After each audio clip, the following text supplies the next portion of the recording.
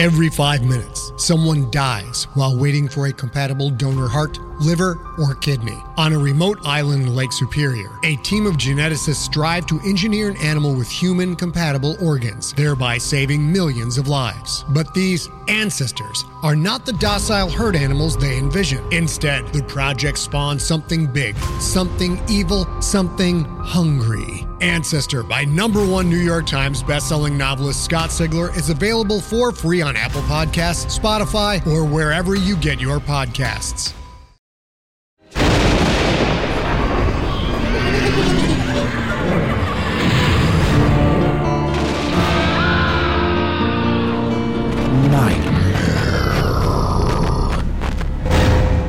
Welcome to the Nightmare Magazine Story Podcast.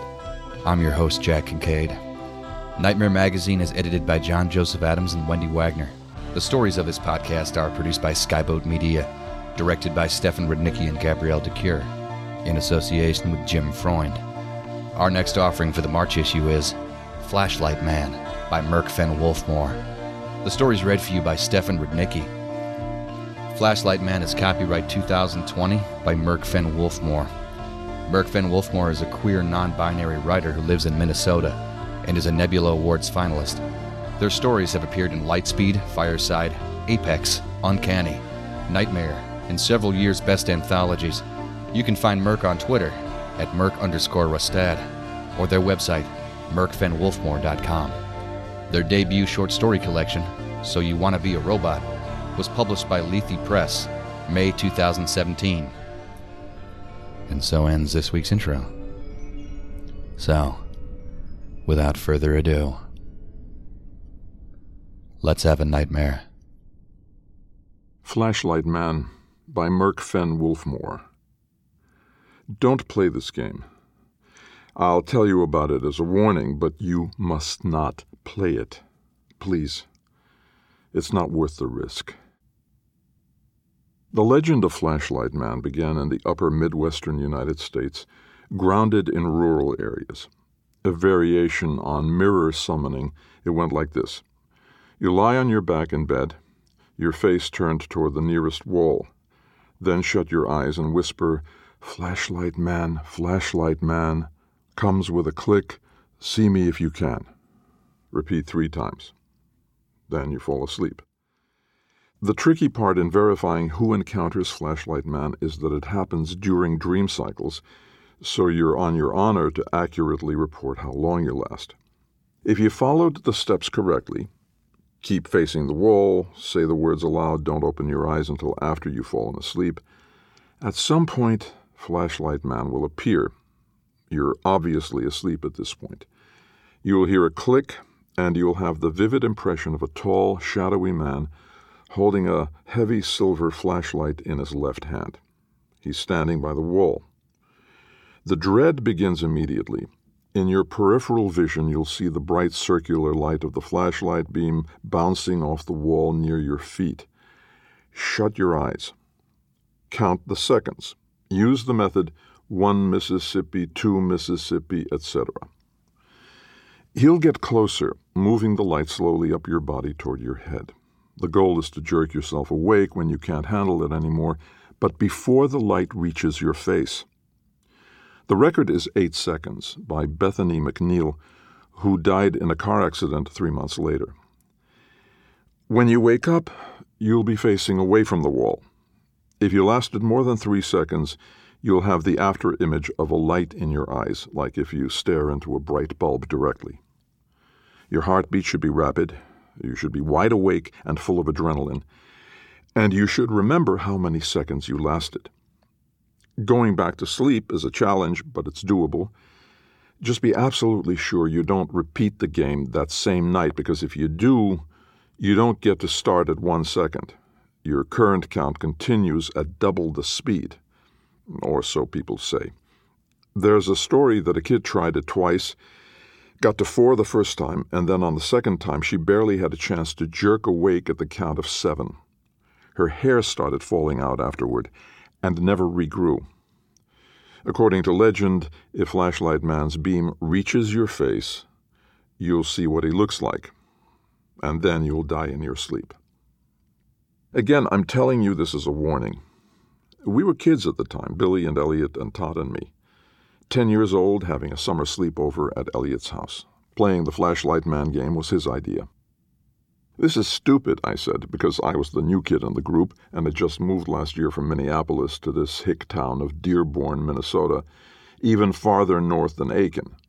I didn't believe in dumb legends, but I really wanted to stay friends because Elliot and Todd were the first guys to let me hang out with them, and I didn't want to be a loner again, and school didn't start for another month, and everyone knew everyone else, so I stuck out even more, and it sucked. "You chicken?" Todd said. "No," I snapped. "But what's the point of this game? What do you win?" Billy rolled his eyes. "Fame, dumbass. Everyone respects you if you make it to 7 seconds. Girls will think you're hot." "Ew," Todd said, and Elliot made a fake gagging sound. "How can you prove it, though?" I demanded. All three of them stared at me like I was an idiot. "You can't lie about Flashlight Man, dude," Billy said. Todd and Elliot nodded. "If you do, the game never works for you again," Todd added. "So what?" I didn't want to admit I was spooked. "That's like total social suicide," Elliot said, shaking his head. "No one respects a guy who loses the Flashlight Man game." "Seriously?" They all stared at me like I had just transformed into some rat-headed mutant. Or a tick, since for some disgusting reason this town was obsessed with wood ticks. It was so gross. "Dude," Billy said, "you don't want to lie about Flashlight Man." He was dead serious now, and Billy was the joker of the group. "Fine, whatever," I grumbled. I didn't really get it, but I didn't want them to ditch me either. Who else could I talk to? Our internet sucked, and Mom would let me have my own cell phone. Okay. You guys ready?" Elliot asked. We all nodded. We were in the half-finished basement, the partially underground kind, and the patio doors looked like a black hole leading to the backyard. We chose one of the unpainted sheetrock walls as our camp. We each had a sleeping bag and pillow, and our chip bags and empty soda cans were scattered on the floor. Elliot got up and flipped off the ceiling light, leaving the fan on. "Here we go." We all lay down, Elliot closest to the stairwell and me at the end by the doors. Billy and Todd were snickering, their heads closest together and their sleeping bags in the middle of the wall. Billy's feet were lined up with mine and Todd's with Elliot's, so none of us had anyone's stinky feet in our faces. The others shut their eyes and started whispering the chant. Flashlight man, comes with a click, see me if you can." I muttered the words too, but I kept my eyes open. The only sound beside the fan blades humming was our collective breathing. I wasn't tired, due to a mix of caffeine and sugar and nerves. I'd refused to tell my friends I'd never been to a sleepover before. I missed my bed. Pretty soon I heard soft snores from Billy and Todd's nasal breathing, and nothing from Elliot. And here's where it got fucked. When I was sure they were all asleep, I sat up, pulled my sleeping bag away from the wall into the middle of the basement, and watched. I couldn't help it. I didn't want to sleep, and I could always say I'd only gotten to, the count of 2 and would just fake it. Who cared about social standing in this backwoods town anyway? Billy woke first, jolting upright with a gasp. He pawed at his hair with both hands like he was afraid it was going to fall out. He squinted. The moon had come out by now and lit up the basement pretty bright. "Dude, shit," he whispered, his eyes wide. He looked at me and I shrugged. 2, I said, and tried to look embarrassed. Billy nodded. 4, he said, and then grinned. "Personal best, oh yeah." He scooted his sleeping bag over to mine and we sat there watching Todd and Elliot. Todd woke up next, sweating like crazy, his eyes bloodshot. "Fuck me." Todd stared at us for a long moment. 5, he said. He looked shaken, pale, and didn't seem to like admitting that. "Dude, awesome," Billy whispered. He reached over and high-fived Todd, who weakly slapped his hand. We all stared at Elliot. "He's got to be at 6, Billy said. "How would you know?" I asked. "Time is different in dreams." I knew that much because I'd had enough freaking nightmares to wish otherwise. Todd shivered. "I'm not playing this again." "Why not?" I asked. Todd shot me a glare so vicious I leaned back, scared he was going to lose his shit and punch me. 5 fucking seconds. I held up my hands in defense. Okay, man. Jesus, sorry. Billy patted my shoulder. Give him a break, Todd. He's still new. I shook Billy's hand off. We were all silent again. Elliot's chest moved up and down in a steady rhythm, and his hair wasn't falling out in clumps or anything wild like that. Todd was still sweating, rocking back and forth. I looked at Billy. Something was really wrong. Elliot was still asleep. Do we wake him up? I asked Billy. He shook his head. That's against the rules. We kept waiting. I don't know what time it was because I didn't have a watch and there were no clocks, and besides I wasn't paying attention. But we all heard the click, loud and clear. Just a simple click, the kind those old-fashioned aluminum flashlights with heavy on-off switches made.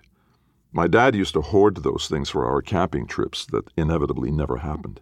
He had a whole plastic tote full of them. We all held our breath. Billy's eyes were huge. Todd clapped his hands over his mouth. I swear on my life, none of us had any kind of light or cell phone or anything like that with us. But we saw it. A round beam of light moved up Elliot's body from his feet to his head and settled on his face. And then his face just disappeared. Where his features should have been was a stretch of bland white skin, flattened out like a halved grapefruit. No nose, no mouth, no eyes. The flashlight beam clicked off. My mom and I moved back to the city a month later. I've never played the game, and I'm telling you, don't. I know the trend is starting to gain traction. I see occasional posts about it on forums of social media. Like any urban legend, it has its detractors and hardcore fans, but I'm telling you, this shit is bad. Don't play the flashlight man game. I can't sleep facing a wall anymore. I'm afraid I might unconsciously say the words, acid etched in my brain. I can't not think them every night, even if I don't speak aloud. The police don't believe us, of course. But they couldn't accuse us of murder since they had no way to prove how we'd done it. I never spoke to Billy or Todd again. I'm pretty sure the sheriff pulled some strings to make sure the unexplained death of 10-year-old Elliot Mason never made it to the mainstream. If you Google it, you'll find that the official cause of death was cardiorespiratory failure. It was a closed casket funeral.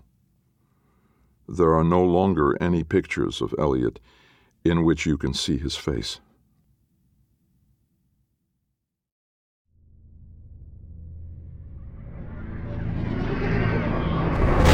Welcome back. I hope you enjoyed the story. Please consider making a stop at our website at nightmare-magazine.com. If you'd like to help spread the word about the Nightmare Magazine podcast, go to iTunes, find the Nightmare Magazine podcast, and leave a review or rating there. Nightmare Magazine is published by John Joseph Adams. If you haven't already subscribed, check out our many options at nightmare-magazine.com/subscribe. The stories of this podcast are produced by Skyboat Media, the most respected independent audio production team on the West Coast. They are headed by the Audie and Grammy award-winning narrators Stefan Rudnicki and Gabrielle DeCure. You can check out Skyboat Media's website at skyboatmedia.com. Post-production is in association with Jim Freund. Music and sound logos are composed and performed by yours truly, Jack Kincaid. There's other ways you can be notified of new Nightmare Magazine content. You can subscribe to our free monthly newsletter RSS feed, follow us on Twitter, or like our Facebook page.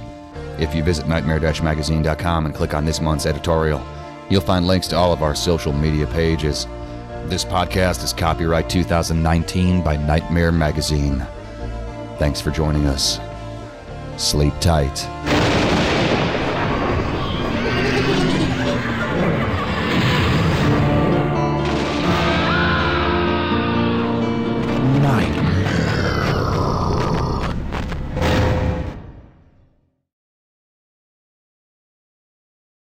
Hey there, this is Justin Bartha. I made a funny new podcast, King of the Egg Cream. It has the greatest cast in the history of podcasts with actors like Louis Black. I'm torn by my feelings for two women. Bobby Cannavale. You can eat it, or if someone hits you, you can put it on your cut. Melanie Linsky, I wonder what these marvelous things are that look just like boiled chicken feet. Jason Ritter, I can break things and pick locks and kill people. Michael Stuhlbarg, The whole point is to inspire people that they should make themselves better. Ari Grainer, No, don't whet its appetite. What are you, an idiot? me, Justin Bartha, That's not just any egg cream, that's a Lemke's special. and all narrated by the hilarious Richard Kind. This is the story of Harry Dalowitz and how he rose from nothing to become New York's King of the Egg Cream. So if you like funny true stories, come listen to King of the Egg Cream, available wherever you get your podcasts.